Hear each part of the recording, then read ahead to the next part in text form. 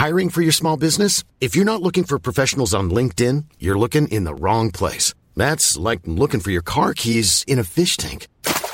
LinkedIn helps you hire professionals you can't find anywhere else, even those who aren't actively searching for a new job but might be open to the perfect role. In a given month, over 70% of LinkedIn users don't even visit other leading job sites. So start looking in the right place. With LinkedIn, you can hire professionals like a professional. Post your free job on linkedin.com/people today. Millions of people have lost weight with personalized plans from Noom. Like Evan, who can't stand salads and still lost 50 pounds. Salads generally for most people are the easy button, right? For me, that wasn't an option. I never really was a salad guy. That's just not who I am. But Noom worked for me. Get your personalized plan today at Noom.com. Real Noom user compensated to provide their story. In 4 weeks, the typical Noom user can expect to lose 1 to 2 pounds per week. Individual results may vary.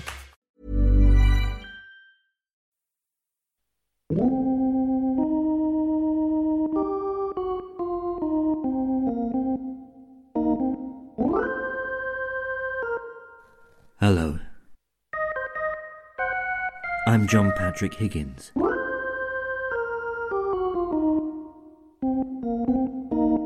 And these are my strange stories.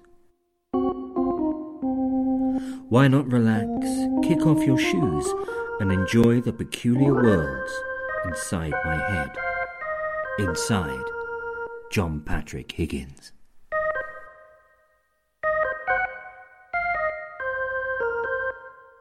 Sylvia.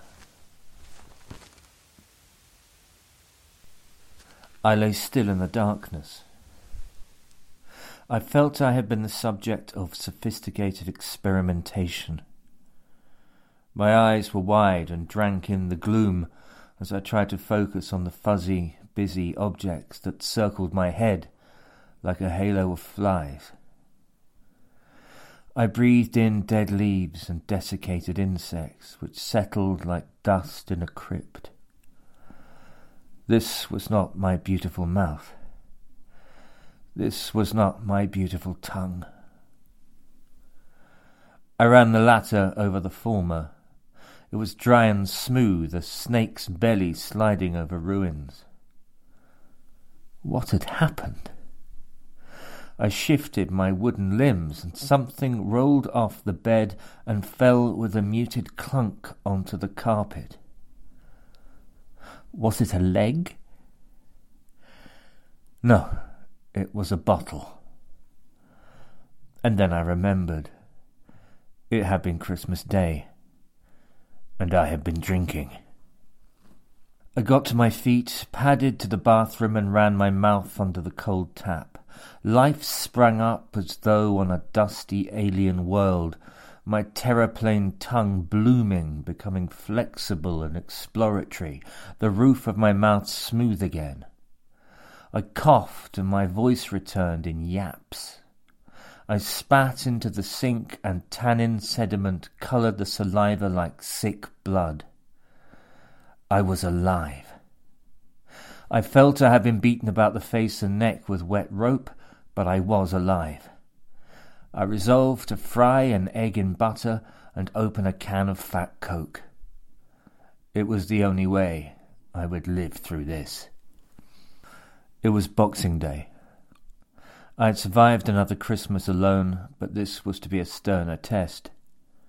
Boxing Day in company. It was the day of my annual visit to my aunt Sylvia.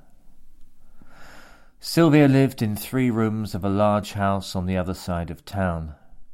As a younger woman she had red hair and studied ballet, and I think her 60s had been mildly bohemian. She had been married to an airline pilot, and there were rumours she entertained gentlemen callers during his long-haul flights. The family was scandalised. She was a sort of low-rent Princess Margaret in our household mythology. And now I was all that was left of the family, and I wasn't scandalised, I was traumatised. In order to see her, I was going to have to drive across town. I drank coffee. I brushed my teeth. I vomited and I brushed my teeth again. Dressing, I sprayed myself with a lot of deodorant in order to disguise the hand sanitizer whiff emanating from every pore. Pressing my head against the cool glass at the front door, I stared into the grey glow of the day until I pushed outside and made it as far as the car, savouring the chill as I placed hands and cheek against its freezing flanks. The cold was like a slap in the face. Refreshed, I let myself in, dulled the mirror with breath, and started her up. I made it 50 yards down the road before pulling over and heading back on foot to the house to see if I'd closed the front door, which I hadn't. I trudged back to the car, which was shivering in clouds of condensation, the driver's door still open. I let my hands and feet do the driving. I did not engage at all. I knew that if my brain blundered into proceedings, there would be a major traffic incident. It would have been like those moments of frozen confusion I encountered typing up my notes, where my brain overtook my hands and I no longer knew where the semicolon key was. Besides, I was already using my brain to sustain a gentle, fizzing panic. I scanned the landscape for signs of the police, squinting at dark shapes in the cold eye of the rear-view mirror. I wouldn't ordinarily have driven at all. I had been asleep and drunk an hour ago and would clearly fail a breathalyzer test. But I was late, and it was Boxing Day, and Sylvia could be very fierce. I hoped the traffic would be quiet and the police, basically human beings, would be at home with their families. Of course, there were probably policemen like me who had no families and were likely to be vindictive because they were working during the holidays and because nobody loved them. So I kept a constant paranoid surveillance while my hands and feet got on with the job of not actually killing anybody. It worked. I got to Sylvia's house 10 minutes after I said I would, and I had not been arrested.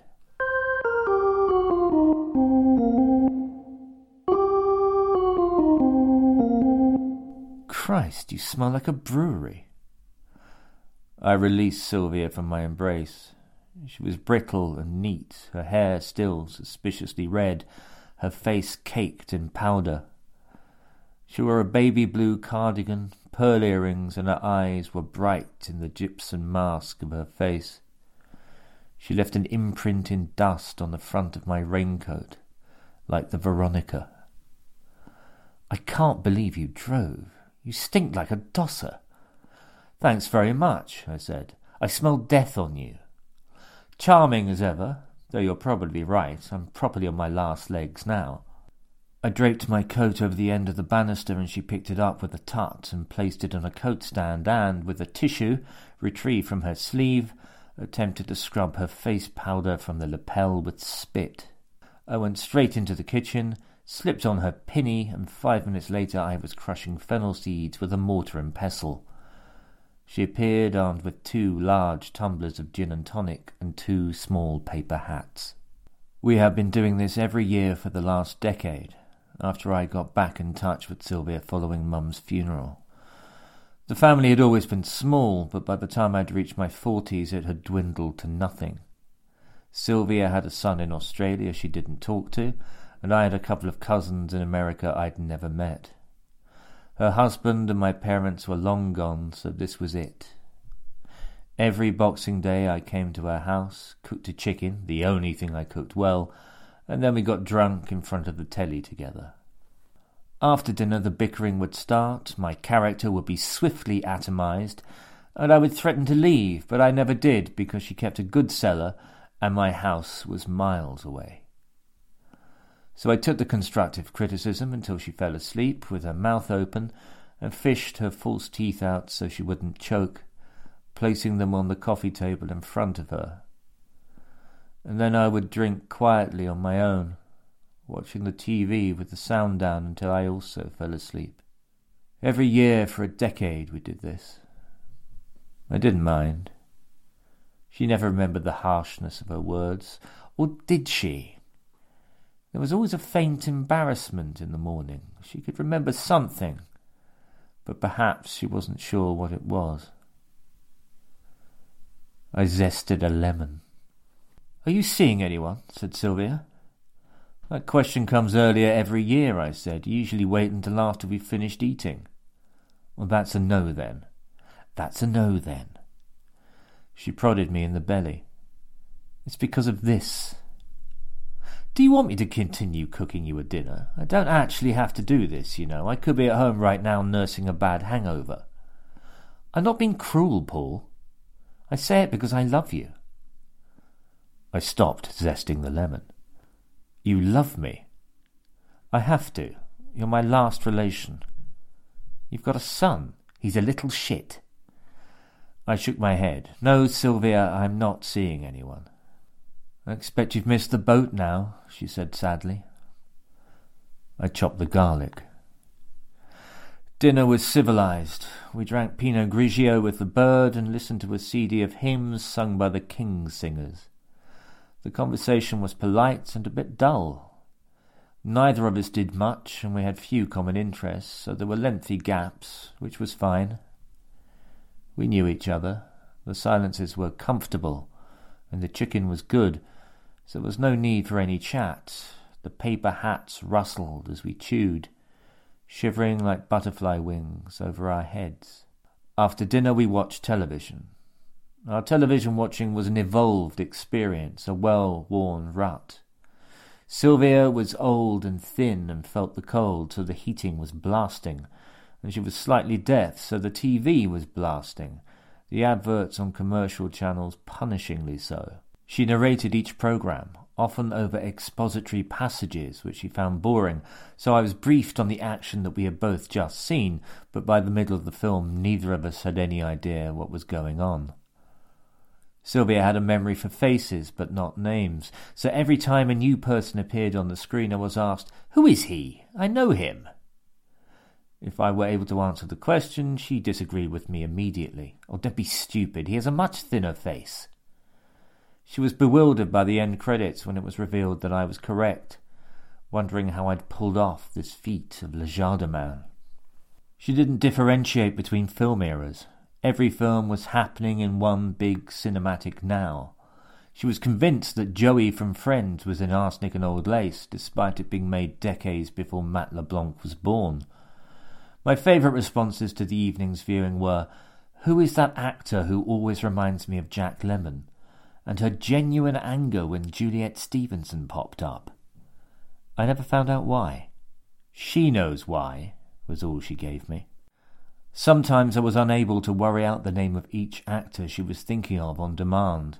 Even though some of the actors didn't actually appear on the screen, their memory was prompted by the appearance of somebody else. It was like playing a game of Guess Who twice removed. My inability to place the mystery person always disappointed her. "You used to be good at this," she'd say, as though there were a point in time when I could gaze into her mind and map out her thought processes from no information. And of course she was right. There was a time I could do exactly that. My parents' death hit me unexpectedly hard, and I became very depressed and briefly moved in with Sylvia, whom I hadn't seen for years. I'm not sure whose idea it was, and I soon moved out again as we both quickly realised it had been a mistake. But after a hot-housed month of intense scrutiny, I could accurately map out whole evenings of Sylvia's idiosyncratic and active television watching. Tonight's assertion was that Americans couldn't do collars. "What do you mean Americans can't do collars?" "Look," she said, as Jimmy Stewart put his foot up in rear window. "Look at his collar. Rubbish. He's not meant to look smart. He's a grouchy down-at-hill photographer with a broken leg. No, they all look bad. All of them. It's the collars. It's just the collars." I knew what this was. These were the symptoms of loneliness. Sylvia was always alone. Watching television was a bonding opportunity for her. The films were not entertainment in and of themselves. They were springboards to a larger narrative. They were a stepping-off point. They included me. My aunt knew something I was good at, perhaps the only thing I was good at, naming obscure actors, and she wanted me to impress her. When she recapped the start of the story over the middle of the story, so ultimately she had no idea what was going on at the end of the story, that didn't matter. That was not the point. She knew I would know. She knew I could read a film. She knew it.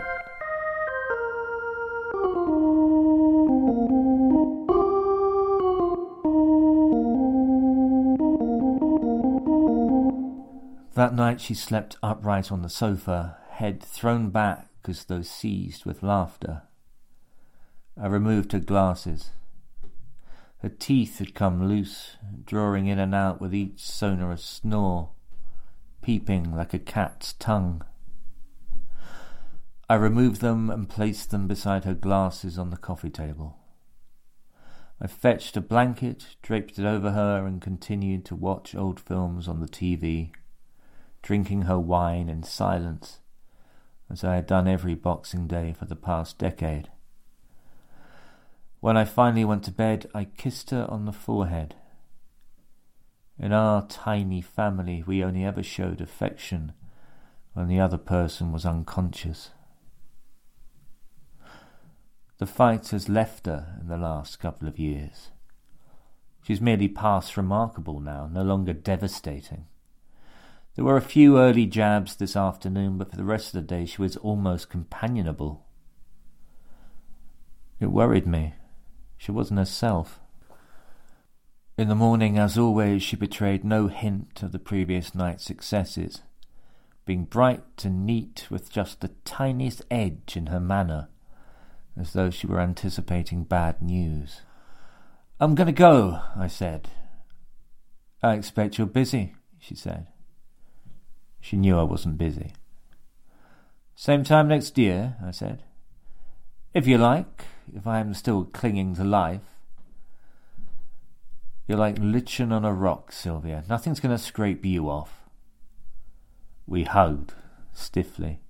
I got in and took my jacket off, and there, once again, was the powdery outline of her face pressed onto my lapel. There was the ghost of a smile.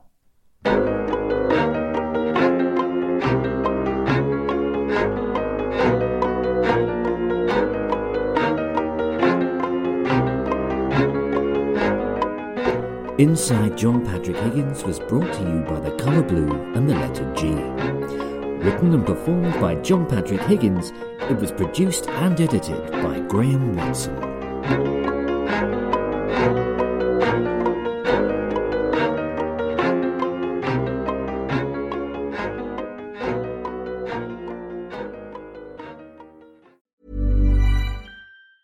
Hey, it's Danny Pellegrino from Everything Iconic.